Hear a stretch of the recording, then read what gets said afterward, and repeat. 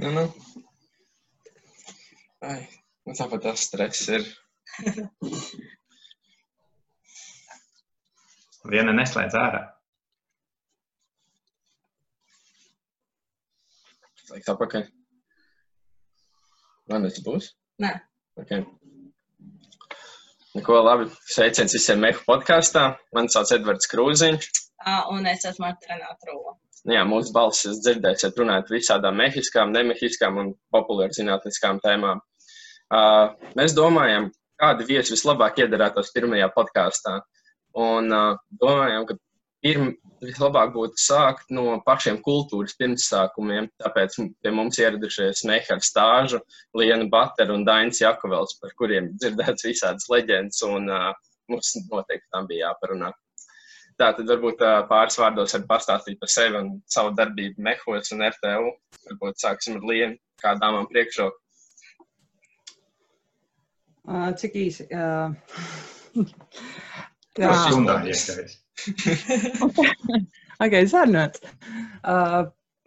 Nezinu, ar ko lai sāk. 2 gadus laikam vadīju pašpārvaldi. Biju viena no tām pirmajām redzamajām pašpārvaldes vadītājām. Pirms tam jau arī bija kāda pašpārvaldes vadītāja, tikai viņi bija tādi ļoti klusi, tā kā pelītas, un neviens par viņiem nezināja. Jūs man dzirdiet vispār labi? Ja? Jā. Ok, super. Nu, lūk. Un tad lēnām tur iedzīvojos, un visu to Mehu lietu bīdījām. Tad pēc kaut kāda pusgada jaunajā rekrutējumā uzradās Dainis, un tad man bija baigi labais atbalsts, un tad jau mēs ar Dainu kopā ritīgi uz kaut tur gāzam.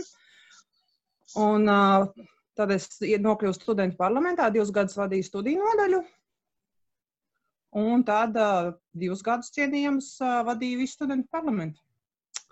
Tik jautri. Tieši tik jautri. Tā ir īsā versija. Jā. Un kurā gadā tas bija? Laikam no 2004. līdz 2008. varētu būt. Jā. Agrāk. Jā, 3. varētu būt, jā. Varbūt vēl agrāk. Es gan tev foto albumu skatījos, un tur bija kaut kāds 2003. gads. Varbūt 2002. Jā, bet tu labāk zini, ka iestājies. Jā, es zinu, jo es iestājos 2003. gadā.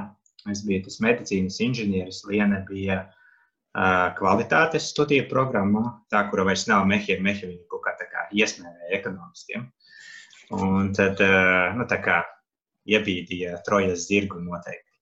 Un tad, respektīvi, līdz man Mehu gaitas gāja līdz 2009. gadam, un pašpārvaldes vadītājs es biju laikam varētu būt 2004. gads līdz kaut kādam 6. vai kaut kas tāds. 6. Nē, man liekas, ka vēlāk bija šeit. Man liekas, ka viena tā pārējā, man liekas, tā kā nevajag saprast, kad notikās tur.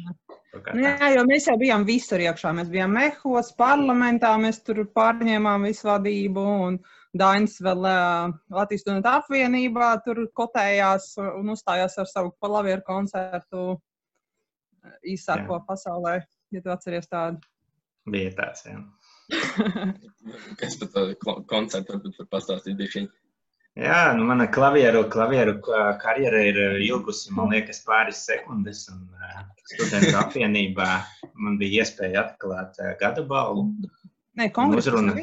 Tas bija gada balvas pasākums, kur bija, visa apvienības biedri, tur augstskolu pārstāvji. Pārstāvji, izglītības zinātnes pārstāvji, man bija iespēja atklāt kaut kādu runu sniegt. Un es izdomāju, man ir vesela zāle priekšā, un tur klavieres stāvis varētu tā kā uztaisīt koncertu, kaut ko nospēlēt, kaut ko tur paspēlēt. Es nemāku klavieres spēlēt, jā, bet man neliedz, tā teikt, drosmi kaut ko nospēlēt. No zāles bija kaut kādi seju teicieni, varbūt nevajag. Tālāk, bet es pateicos, un es arī noslēdzu savu klavieru karjeru. Bija ļoti īsa spoža, pilna zāles priekšā. Reāli, interesanti vispār, ka tāda bija, jo šitais ir tiešām pirmo reizi dzirdēts fakts. Bet arī, ja jūs minējāties, ka pirms jums bija tā pašpārvaldē tādas klusās pelītes, un tāds jautājums, kas tieši jūs iedvesmoja pacelt to pašpārvaldi, jo mēs tiešām pazīstam jūs kā tās kultūras aizsācējs. Pirmkārt, Dažiem tas ir vairāk uz mani, tāpēc, ka man ir, pirmkārt, es to nesaistu ar kultūru nekādā veidā, saksim ar to, bet... Tas ir mehu kultūra, tas ir citādāk. Jā, mehu lieta mums bija vairāk tāda, jā. Tā kā tāda kustība, jā, tā kā tāds, pēc tam Dainis jau no tā izveidoja ritīgu brandu, var teikt, jā. Bet man laikam bija tas, ka man bija pieredze nedaudz fizmatos pamācīties. Un tad es redzēju, ko tur dara pašpārvalde, un tad es atnācu uz Mehiem un domāju, interesanti, ko šeit dara pašpārvalde. Un tad es konstatēju, ka viņi neko nedara, un tad es sapratu, ka tad tas ir īstais laiks, lai kaut ko sākt darīt.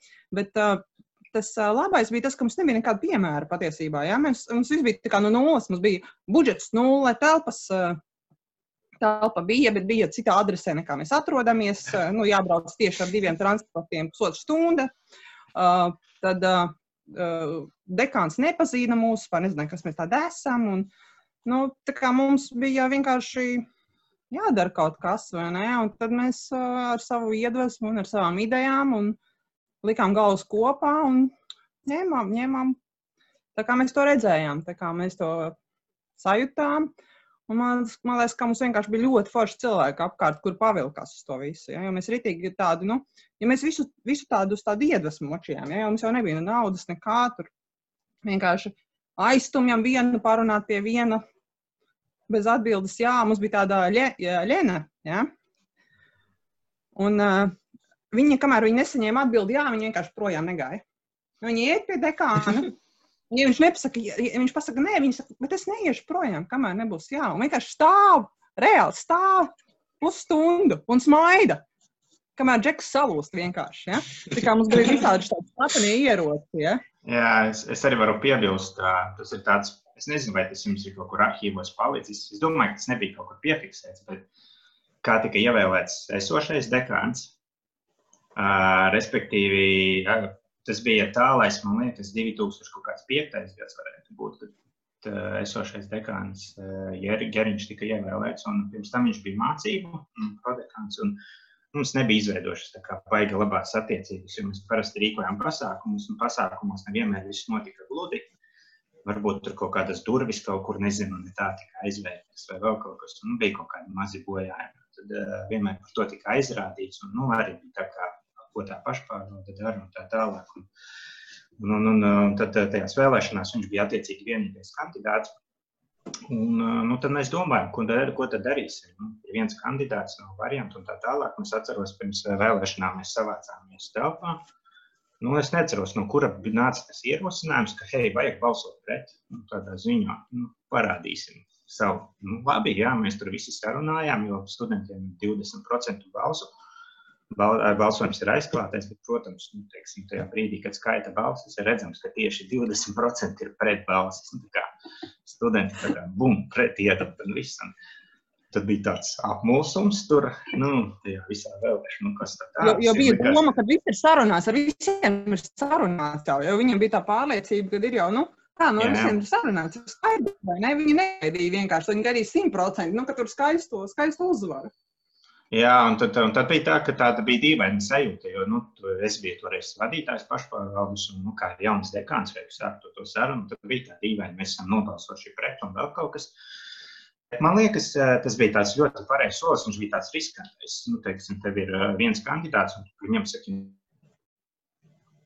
tādā ziņā, un tad bija tā komunikācija, es atceros, bija tāda sajūta, tā kā nevarēja saprast, kurš to pirmo soli spērs, un tad mēs sākām runāt, un, godīgi sakot, es nezinu, kā ir tagad, bet toreiz es teiktu, Geriņš bija savā vietā, jo viņš bija vairāk tāds tā kā administratīvs cilvēks, tā kā vadītāja stila, kurš tā kā lietu kārtošanai. Man liekas, izveidojās ļoti laba tāda sadarbība, tāda arī konstruktīva, un arī tas, es nezinu, vai tas bija tas iemesls, vai vienkārši nokļūstot citā pozīcijā, teiksim, skatās, kādā veidā tas lietas ir jākārto. Manuprāt, bija ļoti produktīva arī sadarbība. Tā teikt, nekas jau nevarēja notikt bez, tā teikt, vadības atļaujas. Tev neatļauj kaut kur piekļūt kaut kādiem resursiem, telpām un tā tālāk. Jau nevarēja idejas īstenot, bet man liekas, ka mēs tad panācām tādu apusē. Bet tas sākums bija tāds, manuprāt, neveiklais. Bet, tas arī ir savā veidā, tas parāda to tā laika stilu, ka bija tas, ka tu tā kā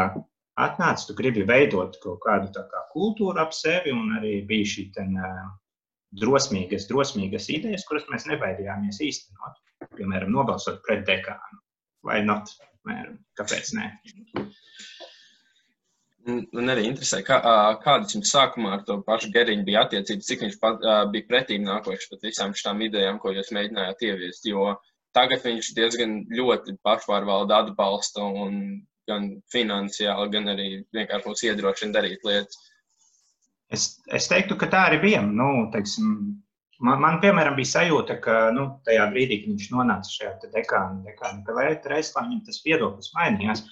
Mums veidojas tāda kā sadarbība. Es domāju, ka viņš arī saprata, ka tas ir pašpārvalde, ir kā veids, kā tu vari ar studentiem komunicēt, saprast, jo mēs netaisījām tikai, piemēram, izklaides pasākumus. Tas bija tas, ar ko mēs atšķīrāmies. Mēs centāmies rīkot tā kā kompleksus pasākumus, man liekas, atrast balansu. Man liekas, tas tāda devīze bija, vai tāda noklusētā devīze, ja tu, kā mums tusiņi arī bija ļoti tādi, mežonīgi, leģendāri un tam līdzīgi, bet princips bija tāds, ka māki tusēt, māki arī mācīties. Un, piemēram, teiksim, daudz no pašpārvaldē mācījās arī ļoti labi studēja, attiecīgi studēja labi. Un, tad tur bija tā kā sabalansēts, un mūsu aktivitātes arī nebija, piemēram, tikai tusiņi. Mēs centāmies sadarboties ar uzņēmumiem, taisījām uzņēmēju tikšanās, bija arī aktivitātes, tādi konkursi, kas bija gan kā tusiņi, gan kā, piemēram, konstruēšanas uzdevumi, tā kā izglītojoša rakstura. Un man liekas, tas arī bija tas, kas parādīja. Un arī, tā arī bija, ka es teiktu, ka, dekāns bija ļoti labs atbalstošs. Nekas daudz, kas nebūtu. Dainis, tu neatceries pašu sākumu. Tāpēc, ka sākumā Geriņš bija rītīgi suņināt. Patiesībā. Tāpēc, kad mēs bijām pieraduši pie Liberta, pie kura tu aizēji vienkārši paprast, ko tev vajag, un viņš saka, vispār brils smēķē savu cigareti, nepaceļ galvu, viņš saka, čau, jā, labi, novīzē, jā. Tur vispār nebija nekādas problēmas, vispār ne par ko, jā. Un viņš vienmēr bija tik atsaucīgs, un tad aizēja pie Geriņa, un tur ir tāds, ka tev ir jāpierāda sevi, bet pēc tam, kad tu sevi pierādi, kad viņš redz, ka tu to naudu neizsaimnieko, un ko tu ar to visu izdari, daudz vairāk nekā viņš acīmredzot sagaida, viņam tā attieksme ļoti ātri nomainījās. Bet sākumā vai dēļ tām vēlēšanām, vai dēļ vispār tās viņas, jo viņš pirms tam bija arī tāds ļoti noliedošs pašpārvaldu visos balsojumu. Vienmēr, kad bija kaut kādas pārunas kaut ko tajā Mehu, kā viņi saucās, domē, tad vienmēr Geriņš ļoti tā izturējās pret tiem studentiem, tādiem tā kā trešās šķiras cilvēkiem. Es sākumā. Varētu būt, bet manuprāt, tas viss arī ļoti labi mainījās. Tas tiek. Bet tas arī labi, jo ka tev ir jāpierāda sevi ar savām darbībām, un tu izpelnīs, cilvēka cieņu atzinību. Lieta jau ir tāda, ka būtībā visām studentu pārstāvniecībām galvenā doma ir aizstāvēt studentu intereses. Tagad studentu problēmas ir, manuprāt, ļoti, ļoti dažādas sakarā ar Covid un vispārējo, kas notiek, bet es nesen skatījos ar vecajiem Mehu dokumentiem un atradu 2010. Gada studiju aptauju. Un secināja, ka patiesībā ļoti daudz lietas ir tieši tādas pašas un problēmas nav mainījušās. Un mums arī nav palikušas garšīgas bulciņas, kas mani tiešām sabēdināja. Kādas bija lielākās problēmas, ko jūs savā laikā risinājāt, kas tieši varbūt saistās ar studijām? Es varbūt tās, Daini, pateikšu, ka, pirmkārt, mums bija ļoti liela problēma, ka mēs bijām izkaisīti. Mums bija 3 dažādas adreses, Ezermals iela, Lomonosova iela un Inženieri iela, pilnīgi dažādās vietās Rīgā. Un tie studenti vispār nebija, tā kā vienoti savā starpā. Mēs tā kā nezinājām, kas tie tādi ir, kas tur studē, ko viņi domā, kas tur notiek, Un otra lieta, ka tā studija programmas ir ļoti atšķirīgas, kas zem tās fakultātes kupola paliktas viss ir apakšā, Tur, labi, ar autotransportu visi saprot, kas tas ir, bet tur kaut kāda siltumtehnika, tur ir kaut kāda, kas mums tur bija, ražošanas tehnoloģijas, tur pie Rudzīša bija, es atceros, Tad bija kaut kādas tur inženieri, kas tur, vai ne? Un un tie tad bija vēl dzelzceļš un alternatīvais autotransports, kas bija pie Lomonosova ielā, pie tā tur. Urbaha. Jā, Urbaha, jā, kas vairāk ar komunikācijas lietām transportā darbojās, ja. Un nebija tāda vienojošā, un mēs par nezinājām, ko tie cilvēki tur dara, ja, un tāpēc arī tas mums arī lika tā kā spēt soļus uz priekšu un mēģināt izzināt un saprast un runāt ar tiem studentiem, jo nebija tāds, ka mēs visi studējām Mehos, un kas tad tie ir tādi, ja, jo tāpēc, ka nav tas vienošos, tās studija, protams, ļoti dažādas, un tie pasniedzēji dažādi, un tās problēmas dažādas, bet pamatā jau tā bija noteikti tā izglītības kvalitāte, jo mums bija ļoti pēdiņās foršas laboratorijas, nezinu, mums bija 60. gadu kaut kādas tur frēzes un virpus, un vēl tās zaļās vecās, nezinu, vai Dainim bija tie laboratorijas darbi Pagraba ezera Malas ielā. Tev nebija, jā, tu biji. Medicīnas fizikā. Tev nebija tas viss, tā metāla apstrāde un viss, ja. Bet, bija tāda sajūta, ka mēs akmens laikmetā vienkārši dzīvojam, un par to īstenībā ļoti sāpēja sirds, tāpēc, ka, nezinu, piemēram, Rudzītis, jā, kas ir rašanas tehnoloģijas, viņš centās pierādīt, ka tie virsma raupju eksperimenti, ko viņš veic, jā, pētījumi, jā, par dažādiem, kas ir ļoti kaut kā aktuāls mūsdienām, jā, ka viņi veic zinātnisko darbību, jā. Manā skatījumā, kas tur ir mainījies kopš 20 gadiem, jā, virsmas raupjumu izpētē, es vienkārši neredzēju, varbūt es kaut ko arī neredzēju, kaut ko, varbūt es arī kaut ko nesapratu, bet visā tā ziņā bija, tā sajūta, ka tur ļoti daudzi atsēž, tās stundas mums bija lekcijas krievu valodā, kur ne visi saprot to visu. Īstenībā visiem bija vienalga, ko studenti par to domā, un tagad viņi sāka par to runāt, un tad pasniedzējs sāk satraukties, kaut kas īstenībā ļoti spēcīgi sāk mainīties. Ja? Un tas vēl bija tā atrautība no prakses, un tas bija tas, kur mēs reāli arī iesaistījāmies ar mašīnu būvs asociāciju. Mēs braucām uz Hanoveru izstādi, daudz studenti brauca, organizējām uz mesi lielo busu un uz uzņēmumiem braucām, un mums dāmas pie mums ciemos atceries stāstīja, kā viņš tos Oskarus tur projektē un visu, un visu kaut ko ritīgi tādu interesantu, lai parādītu to perspektīvu, lai parādītu to, cik tas ir, ka tajā profesijā ir daudz kaut kas foršs, ja, kas vienkārši pietrūks, ko tu neredzi tajā vecajā telpā ar nolipušajiem griestiem un tā 80-gadīgā profesora sēžot, ja. Man liekas, tas, kas varbūt tāds, ko grūti ir izmainīt, piemēram, teiksim, tur redzi, ka ir novecojuša infrastruktūra, varbūt metodes un tā tālāk. Tas ir tāds ilglaicīgs process, jo tev ir jābūt kaut kādai jaunai paudzei, kas ir jāmainās. Bet tas, uz ko, man liekas, mēs spēcīgi centāmies strādāt, ir tā kā veidot sakaru ar to industriju, kas ir apkārt. No vienas puses tā ir, tā teikt, potenciāli darba devēji. Ja apskatīties, tad Mehiem tas ir tāda, diezgan iezīmēts. Pieņemsim, ir kaut kādas jomas, kas citas studē, viņam tā kā ir jādomā, kas ir mūsu potenciāli, tā teikt, darba devēji, ko mēs varam tā kā uzrunāt. Tā tālāk, Mehiem bija ļoti skaidrs, ir programmas tur pretī, uzņēmumi, mašīna apstrādē, kaut kas. Mēs centāmies viņus uzrunāt, rīkot arī tādus kā, pasākumus, kur tā kā gan kā sponsors piesaistīt, gan nākt arī runāties un tam līdzīgi, gan arī šīs ekskursijas uz turieni. Man liekas, tas ir tāds svarīgs aspekts. To atceros, ka arī bija kaut kādā, laikam, izstādē skola. Mēs arī tā kā pārstāvējām studentu pusi un tā kā stāstīja par programmām. Toreiz mums pie pirmajā kursā likās, tā bija baigi safonojums. Fakultātē ir daudz modernas programmas un tā tālāk. Vienam tur pazīstamam Džekam ieteicu vienu, laikam, silto tehniku saistībā. Pēc tam es iepazinu, kas tur tā notiek un likos tā, ko es esmu ieteicis un tā tālāk. Un tā. Bet pēc laika es ar šo cilvēku attiecīgi biju saticies un viņš saka, Daini, paldies par ieteikumu. Es saku, par ko? Par to, ka ieteici programmu. Es man baigi palīdzēju. Viņš saka, ka tur ir tāds tukšums ar kadriem. Tur tik viegli ir veidot karjeru. Ja tas sakarīgs cilvēks, teiksim tā, tu tā kā zini, ko tu gribi, tad joma ir tā kā, brīvs apmēram, ej uz priekšu un tā tālāk. Man liekas, tas arī ir tas, kas raksturo šo Mehu jomu. Viņa nav tāda no vieglākajām. Bet ir ļoti liela perspektīva. Un tas, kur fakultāte vienmēr ir, varbūt, tā izglītības kvalitāte, man liekas, vienmēr būs problēma.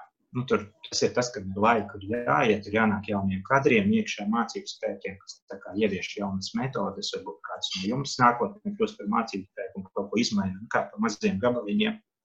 Bet tas, kas ir neatņemams apkārt, ir industrija, un ar kuru ir iespējams sadarboties. Un tas ir veids, kā tu vari kā to saiti ciešāku, teiksim, turēt un arī kaut ko iegūt no tā visam. Jā. Es nezinu, kā tas tagad notiek, bet toreiz tas tika daudz strādāts un iepazīti dažādi uzņēmumi, kas strādā ar mehiem saistītās jomās. Jā. Un tā kā mēs arī veicām nedaudz izpēti, atradām noliktavā diplomus, un tagad jūs arī atbildējāt uz jautājumu par gada pašpārvaldi, apmēram, kā jūs to dabujāt. Un, kurā gadā? Tas ir 2006. Tas izklausās, jūs tiešām esat centušies un darījuši tās lietas. Un mums jautājums, cik liela bija konkurence vai kā mehi izcēlās tajā jomā? Pagājuši gadu mehi arī dabūja gada pašpārvaldi. Manuprāt, pagājuši gadu konkurence bija diezgan liela. Tā kā tas bija tajā laikā? Es teiktu, tas, man liekas, vienmēr bija pa viņiem. Pašpārvaldēm ir ļoti saistīts, jo tas ir organizācijas, kurām ļoti strauja kadru mainība. Varbūt tā kā viens gads ir aktīvisti, un pēc gada viņi kaut kur pazūd, tā kā klusums. Un ļoti atkarīgs ir no cilvēkiem, kas ir vadītāji. Un mūsu laikā mums veidojās tas, kad bija tas, mēs tā kā to Mehu tēlu ļoti aktīvi veidojām. Mēs tā kā arī nebaidījāmies citus konfrontēt. Jūs tur noteikti varat atrast dažādus pierādījumus, kur difi kaut kā tiek izjokoti vai vēl kaut kas un tam līdzīgi. Mēs tā kā bijām tā kā pozitīvi, agresīvi uz ārpusi. Es nezinu, man liekas, ka tas nebija Lienetas gadījumā viens no pirmajiem gadiem, kad gada balva tika pasniegta vispār aizsākta. Jā, droši vien. Pēc diplomu spriežot, es zinu, kas vai taisījis. Tā kā... Nav tālu, jā, bet tajā es neteiktu, ka mēs bijām, jo, manuprāt, visās pašvārdos kaut kas. Nē, zini, kā man liekas, ka mēs bijām vienkārši tādi, kas uzkrāja to kumulatīvo vērtību, bija, to pievienoto vērtību, ja? Jo mums ļoti daudz cilvēku, kas noturējās tur 3-4 gadus vēl maģistratūrā nāca kaut ko darīt, un līdz ar to visi tie jaunie arī, kas bija, viņi tā kā, viņiem nebija tāds, ko tagad darīt, kas tagad ir, un ko mēs tagad, un līdz ar to bija tas, tā kā bija uzbūvēts kaut kas, man liekas, ka mēs nekad nebijām bedrē, tādā ziņā. Un citi tur varbūt kādu brīdi pacēlās kaut kur, bet mēs visu laiku tā kā gājām stabili vienkārši.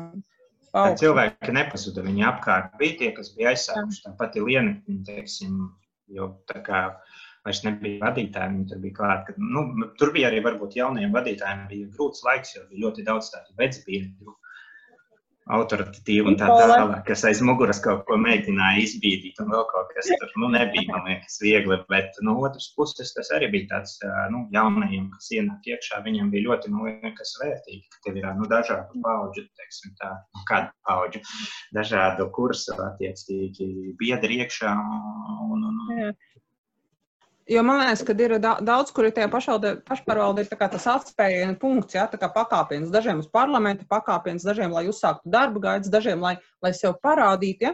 Un viņi tā kā sasniedz savu mehķi, viņi aiziet tā kā dzīvē kaut kur projām, ja? Bet mēs, mehiem vairāk bija tas, ka bija tiešām tā, tā identitāte, tā mehu lieta sirdī, ja? Reāli sirdī cilvēkiem, ja? Un tā kā, nezinu, viņiem bija pirms tam vai nebija, mēs viņus aplipinājām, ja nebija, ja? Un viņi nepazūda, saprotam, viņi aiziet strādāt vai kaut kur, mēs jebkurā brīdī varam zvanīt viņiem un prasīt, lai tur, nezinu, atbrauc kaut ko, tur palīdz, nosūt vienalga, ja? Tādā ziņā, man liekas, kā. Jā, bija cilvēki, kas vairs ar mehiem nebija saistīti, bet bija vajadzīga tur aparatūra apskaņošanas pasākumam. Jā, man bija cilvēki, kas izmest ārā. Atceries, izmest ārā no mehiem, ja? Jā. Daudz, kas nebeidz, un viņi tāpat mums pašpārvaldē vēl gadiem nāca un visu kaut ko tur darīja, ņēmās. Un tā kā, tādi tā kā magnēti ritīgi tādi. kas tos cilvēkus saturēja kopā.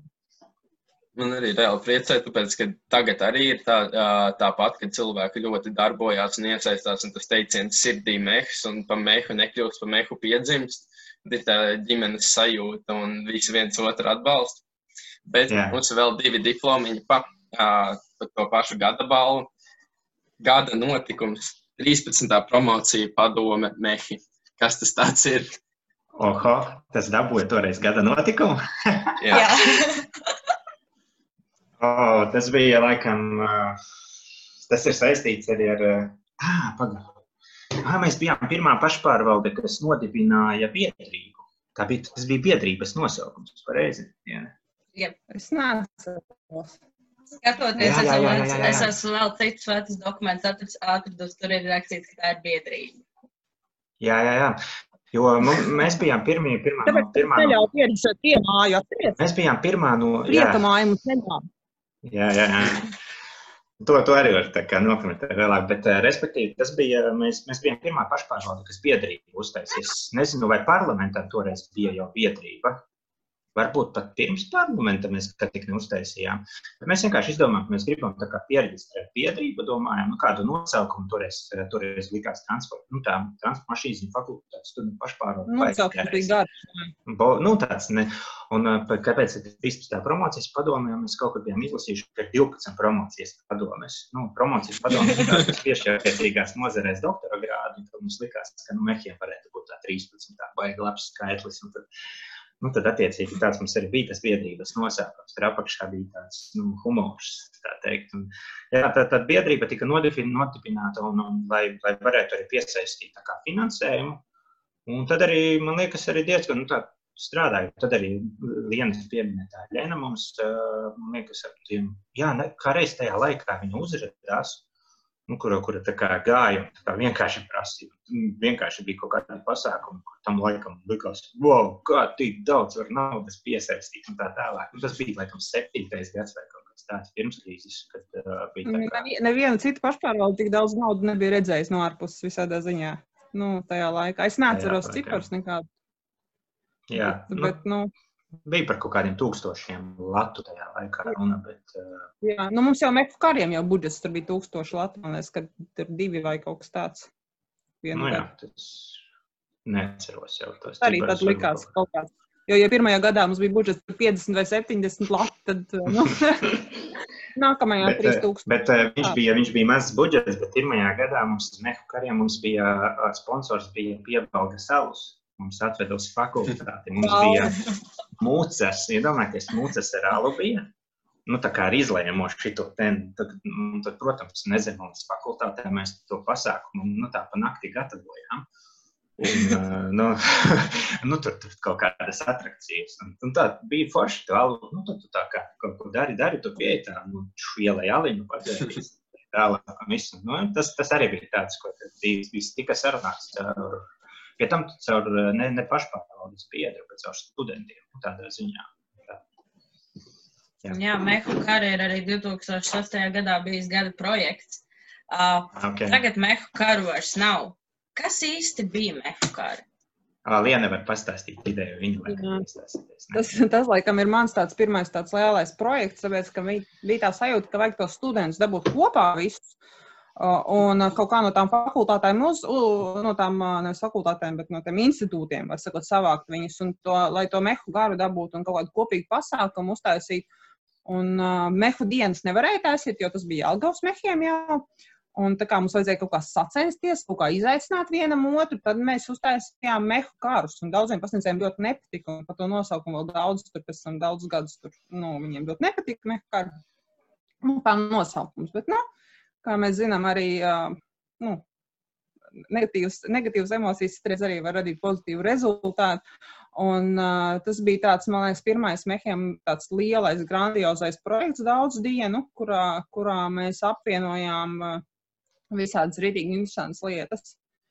Un tas, kas man ļoti palicis atmiņā, ir tas, protams, veiklības brauciens, no kura pēc tam izauga Mehu stūre, ja?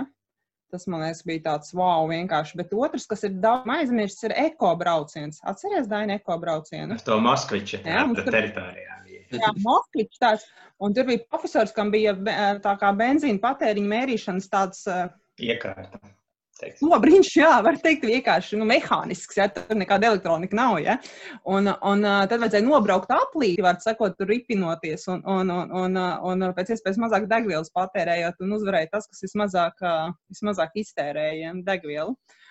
Un tad mums ritīgi superīgi tajos Mehu karos bija vēl tas autosimulators. Tas nebija pirmajā gadā, tas bija kādā 3. gadā. Atceries lejā pagrabā, kur bija tas auģiks un tad lielais televizors led un, kad tu stūrēji, viss pievienots. Tur bremzes gāza, viss tikai rulē datorspēle. Jā, tas bija arī toreiz tas bija kruta, tas bija tas laiks, tas likās, bija wow. Tāds unreal, tā kā nākotnē 3. Tagad smieklīgi, vai neliekas? Jā, bet tā ideja viss, jā, ka, mēs it kā ar tādām kā sacensībām gribējām, tā kā vienot kaut kādu tā kā sasaistīt, likās tā kā ar sacensībām, un tad tajās visās sacensībās, kas bija tā kā dažādi tipa sacensības, to piedaloties, pārstāvēja savu institūtu. Un beigās mēs tad skaitījām punktus kopā, un mums bija noslēguma pasākums Ezermulas foajē pa nakti. Tur, kas mums toreiz neuzstājās, mums astronauti? Man liekas, ka jā. Gainfāri vai? Es neesmu vairāk. Mums bija parasti ar pasākumiem, mums izraka kaut kādas mazpazīstamas grupas, un dažas no viņām bija tās, pēc tam kļuva populāri, jā. Jā.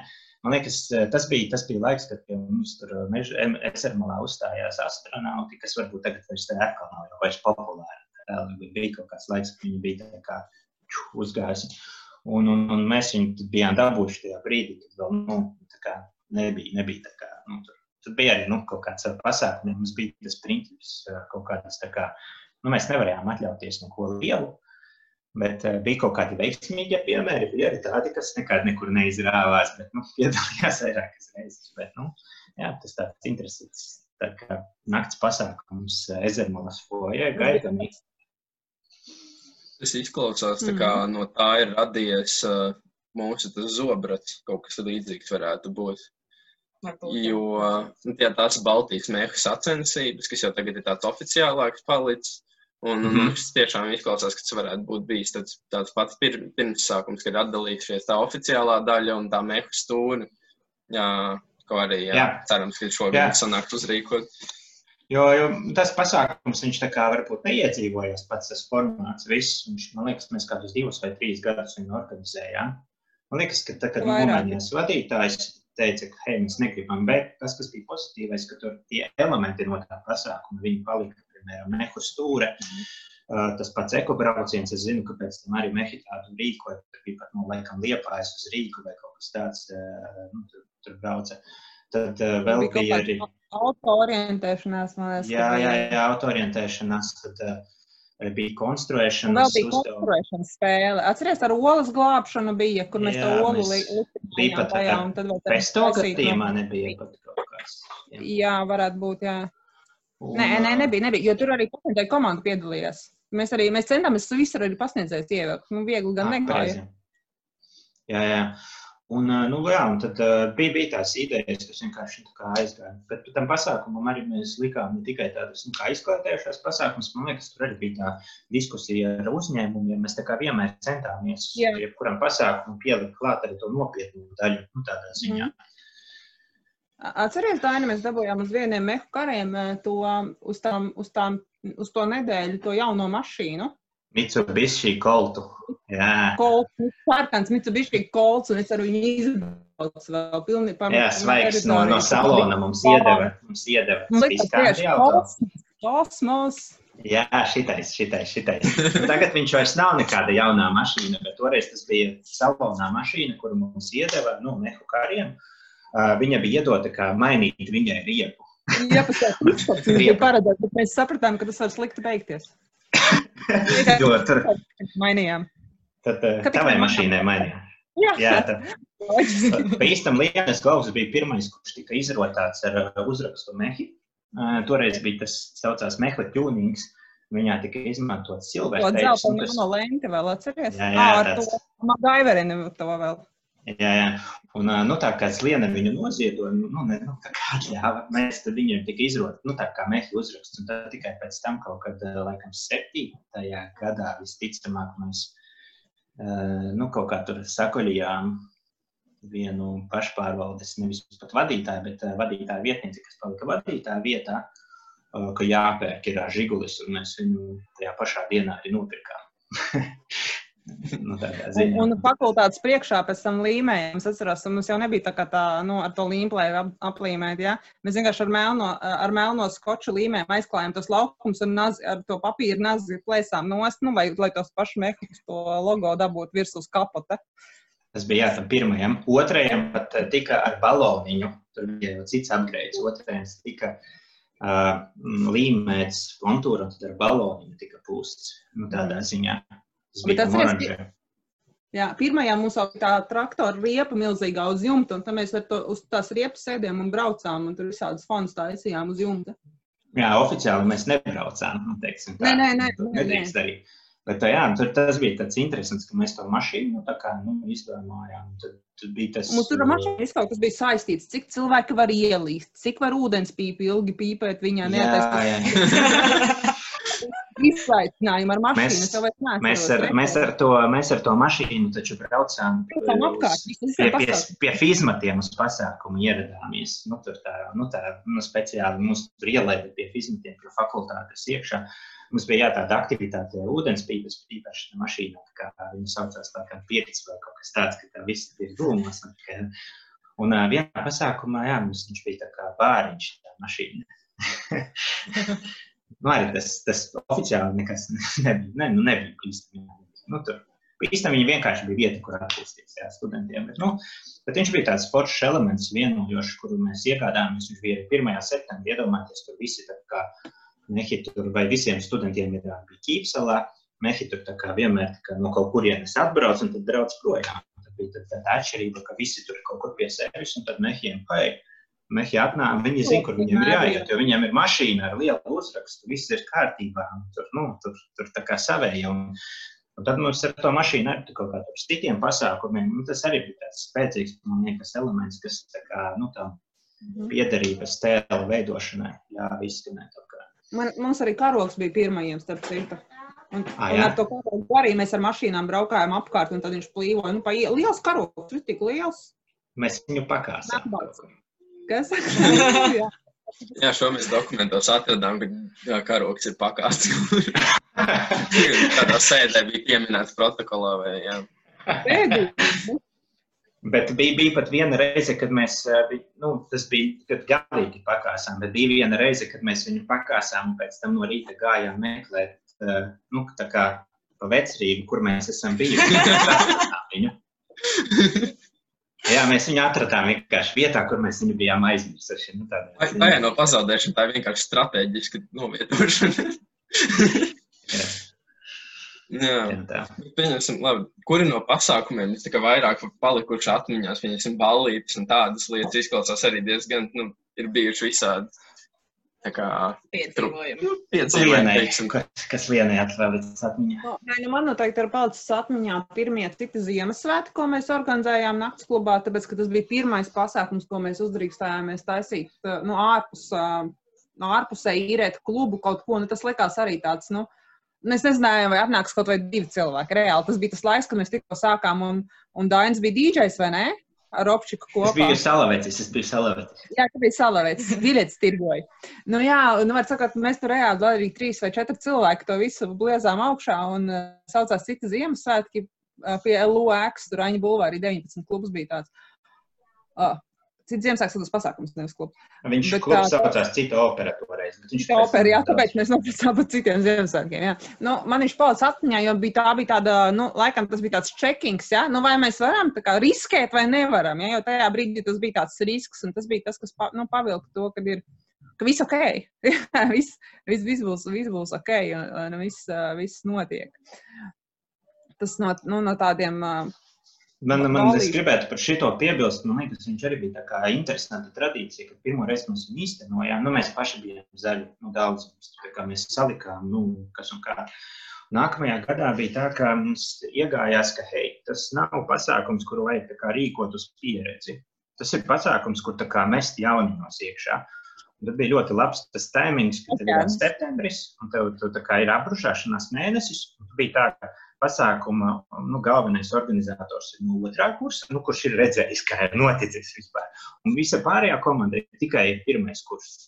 Un tā kā pārējie, viņus var iesaistīt, bet organizēt vajag tā kā jauniņiem. Un tas bija baigi interesanti. Tur bija tā kā bija viena meitene, kurai iedeva sponsoru piesaistīšanu, laikam, kaut kas tāds. Un tur bija, laikam, divi tādi interesanti gadījumi tajā gadā, ka, bija arī grupas, mēs aicinājām, un tad vajadzēja sarunāt, kas grupai ir vajadzīgs, un kaut kad nosauc to raideri un tā tālāk. Viņi skatās, ka monitori, priekš kā viņiem monitori, laikam ir monitors, tā kā ekrāns, kaut kāds datori vai kaut kas tāds. Un pēc tam kaut kā tieši pasākuma dienā, vai kad, tas Džeks, kurš mums palīdzēja, vecbiedrs jau Mehu, tas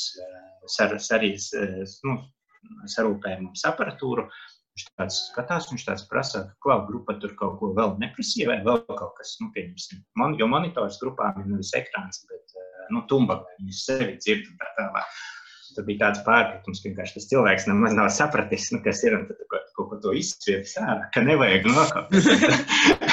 Tad pēc tam tas bija, ka, hei, mums pietrūkst kaut kas no aparatūras, un tad vienkārši, tas ir vakarā pirms pasākumu. Un tad bija tā, ka vakarā bija jāatrisina, lai nākamajā dienā ir aparatūra visa vajadzīga.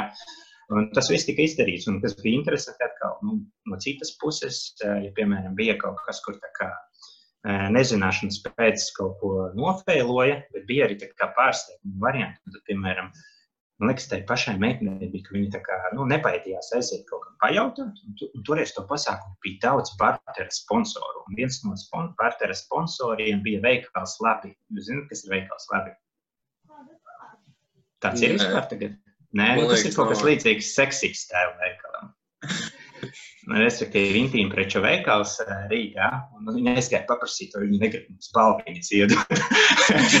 Mums bija balviņas no intīmpreču veikalā, un diezgan daudz bija, tā kā, respektīvi, un es zinu, ka mēs konkursos visā dalījās, tā baigi studentiski izvērtās, un tad beigās bija, kas bija? Bija tas, ka mēs viņu rīkojām, liekas, ar ķīmiķiem kopā, un beigās, kad pasākums ir kā beidzas, visiem jāiet mājās, pēdējiem uz tā ieejam iekšā, skatāmies, ir palikušas 2 balvas. Tā kā jāsadala. Viena bija kaut kāda erotiskā puzle, man liekas, kaut kas tāds bija. To ķīmiķiem mēs iedevām. Es nezinu, kāpēc viņi gribēja vai kaut kas tāds. Un tad otrs bija, tāds noteiktas formas toaletes papīra turamais. Kas varētu būt tas tāds? Un, jā, tas bija mums, un tad viņš kaut kādu diezgan ilgu laiku mums pašpārvaldes stāvēja. Tur bija toaletes papīrs. Jā, jo mūsu laikā toaletes nebija papīra vēl. Atceries? Jā, fakultātē. Tas arī bija problēma, ar ko vajadzēja risināt. Tas nav cilvēcīgi. Labā ziņa līdz šim laikam tas ir atrisināts. Kaut kas ir, Jā, man vienkārši vēl pierakstīju kaut kādas lietas. Man liekas, ka ritīgi forši bija tas grafitī, kas bija telpā. Es nezinu, vai esat redzējuši, kādreiz bija. Mums pa visu sienu bija grafitī, varbūt pēdās bildēs var atrast. Tas bija ritīgi tāds, kas jā, mums pašpārvaldes telpā bija, kad mums bija sarunāts. Arī viena no pirmajām lietām, ko mēs izdarījām. Jā. Uztaisīja telpa mājīgāku, un mums pašpārvaldē telpā bija gulta. Un viņa tika sarūpēta vienu vakaru no kojām ezermos. Vienkārši tā kā mums bija sēde, un kas mums būtu vajadzīgs pašpārvaldē, kāds ievinājās, ka gultu vajadzētu. Un tad bija tā, ka pēkšņi kaut kas, hei, man tur ir istabiņā viena lieka gulta, neviens nedzīvo. Es nezinu, kā tas skaitīja vai ne, bet vienkārši cilvēki aizgāja uz kojām. Man liekas, viņu nevarēja, tā normāli iznest, viņi pat caur kaut kuru logu tika iznest ārā. Logu, otrā stāv logu kaut kā. Nē, caur citu istabiņu. Un tad pēkšņi tas ir tā kā pēc pusstundas mums ir tā kā, hei, ir gulta, reāli tā kā. Un atceries, kas tā gulta pēc tam bija, Daini? Kas viņu notikās pēc tam? Atceries, mēs ziemas sporta spēlēs, kas bija viens no arī pasākumiem, ko OSP organizēja. Tur bija tā Frīda, ko ar to parūku un ar tiem pupiem, un mēs visi Mehu komandu no kalna lejā, Milskalnē braucām ar to gultu, mēs slēpes metinājām klāt viņai. Jā. Tur bija, mēs taisījām, tur bija ziemas sporta spēles, kur bija tā kā neordinārie nobraucieni. Man liekas, mēs bijām vienīgie, kas viņā tā kaut ko sarūpēja, vai vispār normāli piekāju citi, tur nezinu, kaut ko šļūt vai vēl kaut kas. Mēs reāli atbraucām uz mašīnas, uzlikta gulta uz slēpē. Uz jumta. Gulta, man liekas, video, kur tas ir brauciens. Tas brauciens beidzās, kad gulta kaut kādā mietā ieskrēja vai kaut kas tāds. Jā. Tur bija tāds diezgan crazy. Es pats toreiz biju apslikts, es nebraucu ar viņu, bet es esmu redzējis. Ir bilde, kur mēs krāsojam ar baloniņiem to gultu. Jā, tur tika tās sievietes tēls. Tā kā kuģim priekšā, jā, tā kā ir kaut ko tādu, lai kā zolīdi viss izskatās. Mums bija tāda pieeja tajā laikā. Un mēs arī bijām tāda vecbiedru komanda, kas piedalījās, bija tā agrāk tāds RTU plosterālīs. Un mums bija tāds princips piedalīties. Tā kā mēs, esam inženieri, mēs visu zinām. Mēs tā kā aprēķinājām, ja tur ir jāiztur un tā kā jāpeld. Un tad, tur bija tā, ka atbrauc, būvē laivas, un tad liek iekšā, un tad, dodas ūdenī. Un tad visi kaut ko... No pudēm vai no jebkām, var sakot, un jānoaiet ātrāk. Kurš ātrāk nokļūst no punkta A līdz punktam B, tas uzvar. Parasti visi pārējie tur kaut ko uzbūvē, testē, vai tas peld. Un mums bija tā, mēs uz zemes uzbūvējam, vakaru nodusējam, nākamajā rītā liekam ūdeni un braucam. Tā kā mēs uzticamies sev. Pirmajā gadā mēs izdomājām, ka mēs taisīsim laivu no putekļa, no makrofleksu, tur likās ar plēvi. Tur arī bija galvenais, mēs izgājām uz dizaina elementu, tur arī bija tas tāds, kā kuģim, tas tāds krūšs tēls, tāds ar sievietes. Un tad mēs tur bija tā, ka tur, es atceros, mēs viņu taisījām, vakarā mēs aizgājām tusēt. Man liekas, ka 6 no rīta mani kaut kas no kaut kurienes paņēma, teica, ka, hei, jāiet, jāpabeidz laiva. Mums vajadzēja kaut ko viņai pabeigt vai vēl kaut ko. Tur bija arī tāds ļoti studentisks pasākums, bet neko mēs ielikām iekšā, viņai bija sūds, bet viņi izrādās kaut kā tur ar puteplastu noturēja, un mēs sākām pēdējo līdz 2. gadā. Nākamajā gadā mēs testējām, jo tur pēc tam aizliedz puteplastu lietot. Un nākamajā gadā mums bija, ka mēs izdomājām, ka mēs gribam no prezervatīviem uztaisīt, un tad bija speciāli mājās tests, tika taisīts, cik lielu tu vari tā kā uzpūst, tika aprēķins veikts, lai 2 varētu, un tad tur ir dizains, un cik daudz ir jāiepēt. Es atceros, es gāju uz veikalu, un es skatos maksimāli, kas ir pie kases. Reāli tur ir tā kā, jāpērk ir liela lieta, ko prezervatīvi, tad tāds pie skatos, un ir 2 varianti. Ir tas long glove, kas ir kaut kādu anestezējošo līdzekļu. Un tad ir tas ultra thin, super tā plānie. Tā kā, kuru ņemsim? Es, protams, būtu tā kā, reāls tā kā izaicinājums. Cienītājs ņēmām, protams, tos plānos variantus. Tad bija tā interesanti, Nekas arī toreiz arī bija sataisījām, visu notusējām vakaru, nākamajā rītā ielikām. Viss bija normāli aprēķins strādāt. Bet skats jau bija labs, pie kas, cik tur tās paciņas? Es neatceros, tur bija daudz. Daudziem bija jautājumi, kas aiz tevis stāvēja. Uz kādu pasākumu tu dodies? Izklausās, ka ballēt jūs noteikti mākat. Bet patiesībā nav noslēpums, ka man arī tagad vēl joprojām mums ir tāda ļoti populāra lieta, kas ir, manuprāt, sākusies jūsu laikos, un tā ir Mehu kokteļu baudīšana. Okay. Varbūt jūs vēlaties nedaudz pastāstīt par to, kā Mehu kokteils ir radies, kā viņš ir nonācis līdz šajienē, līdz mums. Tas bija ļoti sen, protams, tas ir kaut kur, tā recepte nav tā kā unikālā. Bet tas bija, jebkuru lietu, tas pats mašīnas vai vēl kaut kas, teiksim, izdekorēšana, viss ir atkarīgs kādās tā kā tradīcijās. Un tad likās ļoti laba kombinācija. Viņai tika piedomāts klāt arī šis stāsts. Es nezinu, viņš joprojām tiek tā kā skaidrots. Pēc tam mums bija uztaisīti pat video, kā saka, paskaidrojums, jo tagad ir nomainījusies mājaslapa, bet kaut kad mēs pasen bija uztaisīta mājaslapa, un arī tas ir īstam tāds mehisks gājiens. Mēs laikam bijām pat pirmā pašpārvalde, kurai bija sava mājaslapa, ja es nemaldos. Un viņi uztaisīja viens biedrs, kurš vienkārši tā kā teica, hei, mums no mājaslapas tā nevar būt.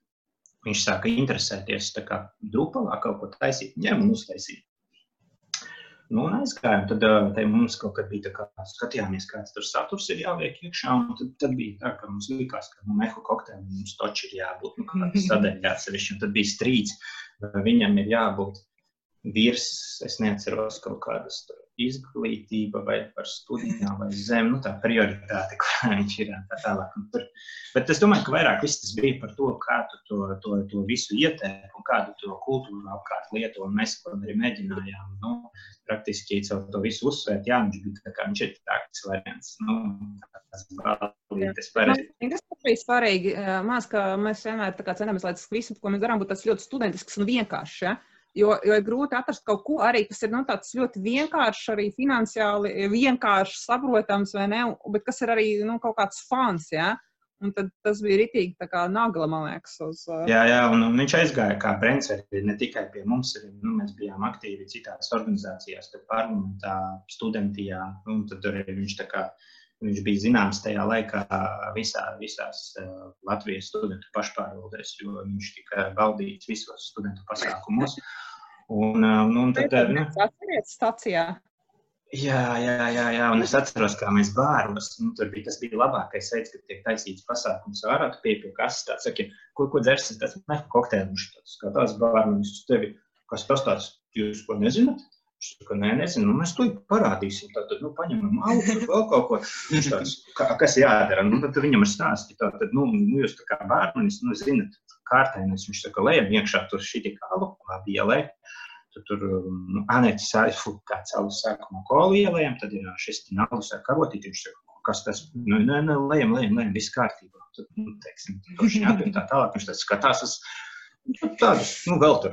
Jo parasti mēs arī bija tas, ka tu nevis tikai sev, bet tu savāc apkārt cilvēku vārdu, tas tāds kopības sajūta visu, un tu tā kā pasūti veselu. Tas tāds visiem uzreiz, jā. Visiem, jā. Un tad bija parasti jautājums viņam tā, cik maksā? Viņš tā, jo zin kā tur kokteļiem parasti ir tie cenas, un viņš tā kā €50? Tā kā par sastāvdaļām, ko tikai, paņem viss, bet, jā, protams, tas nav tā kā, tas nebija ar domu, ka tā kā popularizēt, bet tas bija no tā principa, tas studenties laiks, man liekas, viņš ir tā kā divējādi, viņš ir tā kā tas trakais laiks, kad tev vēl tu iztrikosies ne tajā laikā, bet viņam arī apkārt bija tas vienojošais, ko mēs mēģinājām taisīt, nevis tas, ka tu kā viens pats viņu tā kā izdzer, bet viņam ir tas kultūra apkārt, ir tas viss process apkārt, kas visu to vienot. Cilvēki tā kā vienu izdzer, visi viņi ietur tusēt vēl kaut kas, un viņi veidojas leģendas, pastāstīja vēl kaut kas, un beigās bija tas, kā, diezgan, man liekas, foršs arī vienojošs elements aizgājās. Jā, tagad arī tas... Tā performance tajā stacijā, jo mēs taču tur gājām mēs stacijā taisījām Mehu kokteļu dzeršanas kaut kādu tur performance, un mums jau vajadzēja ar apsardzi sarunāt, lai mūs tur nesašķirētu. Tā bija mana vecpuļšu balīte. Tā vecpuļšu Jā, tur bija, ka man bija uzdevums taisīt kā flashmobu stacijā, savācot cilvēkus publiskā vietā stacijā, bet tur bija to visam aizmugurē Juris bija tāds Ilguns arī vecbiedrs, ar kur arī varēja parunāties. Un viņš attiecīgi bija tas, kurš gāja uz staciju skaidrot, ka te notiks tāds flashpoints. Viņš pat bija dabūjis sev šito lapu, ja mums piesienas policija, ka mēs drīkstam šo šeit darīt, tā ka lai mūs nearestē, lai man tā balīta nebeidzas kaut kur, kaut kā tā. Un jā, tad tur tika savākti apkārt cilvēki, kuri bija gatavi tajā piedalīties un nebija Mehi, bija tur no dažādām fakultātēm un studentijas. Un tad mēs uztaisījām. Ir tas vēl video, man liekas, atrodams kaut kur YouTube'ā. Mehu kokteļa flashmobs. Ir, jā. Tagad arī tā Mehu kokteļa diezgan liela tā kultūra ir un ir 12 lapās PDF nolikums viņam. Jā, un visiem noteikumiem, teicieniem. Un vai jūsu laikā arī tā bija, kad mehu kokteili drīkst jaukt tikai tiesīgs cilvēks, kam ir piešķirts mehu kokteili tiesības? Pa īstam, šis bija tas, kur mēs kaut kad, tas bija saistīts, ka mēs tajā mājaslapā gribējām to taisīt. Un tad tur bija tās idejas par tiem treneriem un visām tām ten. Un tas bija sākumā kā joks, un man liekas, mēs viņu pat neievērojām, bet tas aizgāja kaut kad pēc mūsu laika, kad es arī biju atgriezies un tā teikt, kaut kur uzaicinu parunāties. Es klausos, hei, tas ir iedzīvojis un tik nopietni aizgājis viss, nu tādā ziņā, ka liekas ārprāts. Jo man pašam bija pārsteigums vienu dienu, es biju iegriezies ezīties, skatos tā kā, kas tur ir šajā te menu, un skatos pie alkoholiskiem dzērieniem, mehu kokteili, tas tā, kuras kaut kāds, es nezinu, tas bija tāds tā kā pārsteigums, ka, ja mūsu gadījumā tas bija tā kā underground kokteilis, tā kā bārmenim izspēļauj ārā, un tad, nezinu, jo mēs ar Lieni šito pat bijām ārzemēs kaut kur izspēlējuši bāros. Es zinu, Krievijā mēs taisījām. Jā. Krievijā arī, jā. Mehu kokteļu nolikumā rakstīts, ka tu viņu atvedi no Skandināvijas valstīm 2005. vai 6. gadā. Jā, kaut kas tāds. Viņš bija, man liekas, tas bija to bestu organizāciju saistībā. Man liekas, kaut kādā pasākumā bija, bet es nezinu pa īstam, kas ir tā izcelsme, bet tā recepte visa bija kaut kur, jā. Nu, viņa ir kaut kur studenti. Viņš ir tā kā studentu variants. Es nezinu, varbūt viņš jau citur ir nomījis, nu, tādā ziņā. Viņš ir tā kā, tas ir man idejas, ka, jā, zin kā vienā brīdī viņš tā kā sasniedz kulmināciju, tad kaut kur tā kā nopumpurojas, citā vietā nomirst. Es nezinu, varbūt ir paralēli vēl eksistē kaut kas tam līdzīgs kaut kur. Bet es neatceros, vai tas bija Skandināvija. Tas Polija varētu būt. Bet es nezinu, no kurienes tiešām no tādā ziņā. Jā, viņš ir izplatījies arī, jo, man liekas, visas universitātes Latvijā zina mehu kokteili un tā kā arī piekop tās tradīcijas, ka tikai to jauc cilvēks ar tiesībām. Mums arī rakstīja no Tartu universitātes, kad gaida mūsu ciemos un viņi grib atkal nobaudīt to mehu kokteili kopā.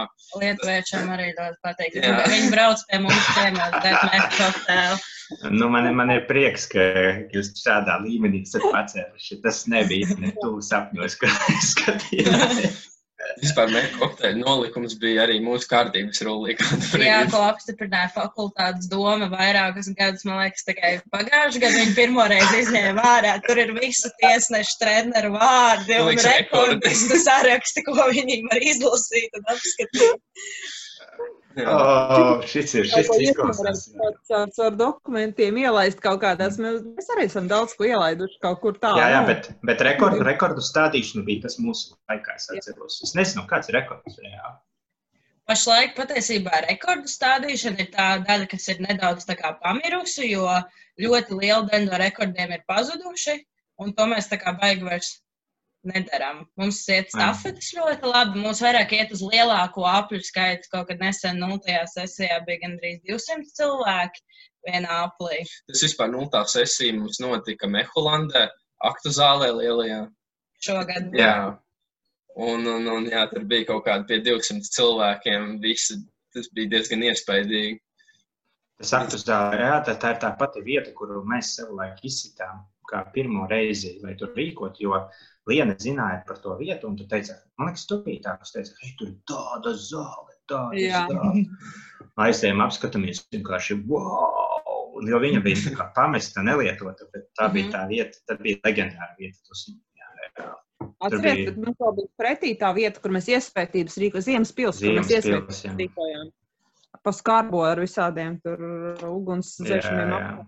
Tā bija tas bija tās vietas, tāds, man liekas, vietas šarms. Jā. Aura, jā. Ja kas man šeit ir, es biju atradis mājās, man ir vēl, arī jūs runājat sākumā par mehu kariem, šeit ir mehu kari, 2006. gada mehs. Toreiz, man liekas, šīs balvas piešķiršana bija tāda ļoti apšaubāma žūrijas vērtē, vēl kaut kas, bet viņu piešķīra man, es pats nezināju tādā ziņā, bet tur es neatceros, kas viņu izvēlēs un tā tālāk, bet šī balva jau sanāk 14 gadus pie manis labājas, bet man liekas, kas ir vairāk, tāpēc es viņu rādu, šis ir tas, kas arī kaut kad ar ziemas stūri vienu aizdibinājās, ka agrāk mēs tā kā kaut kādas balvās pasūtījām tos kausiņus, kaut ko pirkt vai vēl kaut kas. Viena tie ziemas stūrē bija tā, ka viens kaut kāds bija, arī Mehim teica, hei, es varētu uztaisīt. Labi. Man liekas, ka šis bija arī, vai pēc tam, vai ap to laiku kaut kad viņš kaut kā saka, varbūt tas bija tā kā otrais variants, ka taisīja. Un tad, respektīvi, jā, tad bija tika iedibināta tradīcija, un praktiski, jā, tas ir tā kā, varat redzēt, tā kā, nepārāk varbūt tas labākais, bet viņš tā kā ļoti, ļoti stilīga balviņa, un tas bija arī tas, ko es sanācu iedibināt. Es nezinu, vai tas joprojām kaut kā ir palicis, bet no tādām mehiskām detaļām kaut ko uztais. Jā, mums bija uz fakultātes dzimšanas dienu, kad mēs dāvinājām Geriņām, ir tas lielais zobrats. Mums viens no valdes izprintēja ārā to zobratu ar 3D printeri un nokrāsoja arī tādu mazu balviņu. Tas arī bija diezgan tāds forši. Un par tā Mehu karu balva izskatās ļoti pēc logo. Tā. Jūs varbūt varat pateikt, kā tas ir radies. Kura Mehu kara? Tā balva izskatās pēc logo, pēc Mehu logo. Mehu logo mums radās 2006. gada. Īstam, jā, viņš kaut kur šajā brīdī viņš varētu būt, ka varbūt, viņa bija pēc tam tas logo. Bet tas bija tā, ka mums vienā pašpārvaldes sēd, un tur bija tā, ka beidzas, un mums vajag tā kā kreklus pasūtīt. Un viņš saka, tas vecais logo mums tā kā nepatīk, un vēl kaut kas vajag jaunu logo, un viņš runā, saka, no ko darīt. Mums tas viss, kā mēs līdzīgi kā gultā, pēkšņi tika atrisināt, tā šis logo arī bija tā kā pusstundas jautājums pēc sēdes, tā kā doj piesēžamies, kāds būs jaunais logo. Tad man bija tāda, laikam, mēs ar Lieni abi esam tādi mākslinieciskāki. Lieni ir, protams, cita līmeņa, bet es tur līdz tādam logo varēju pavilkt.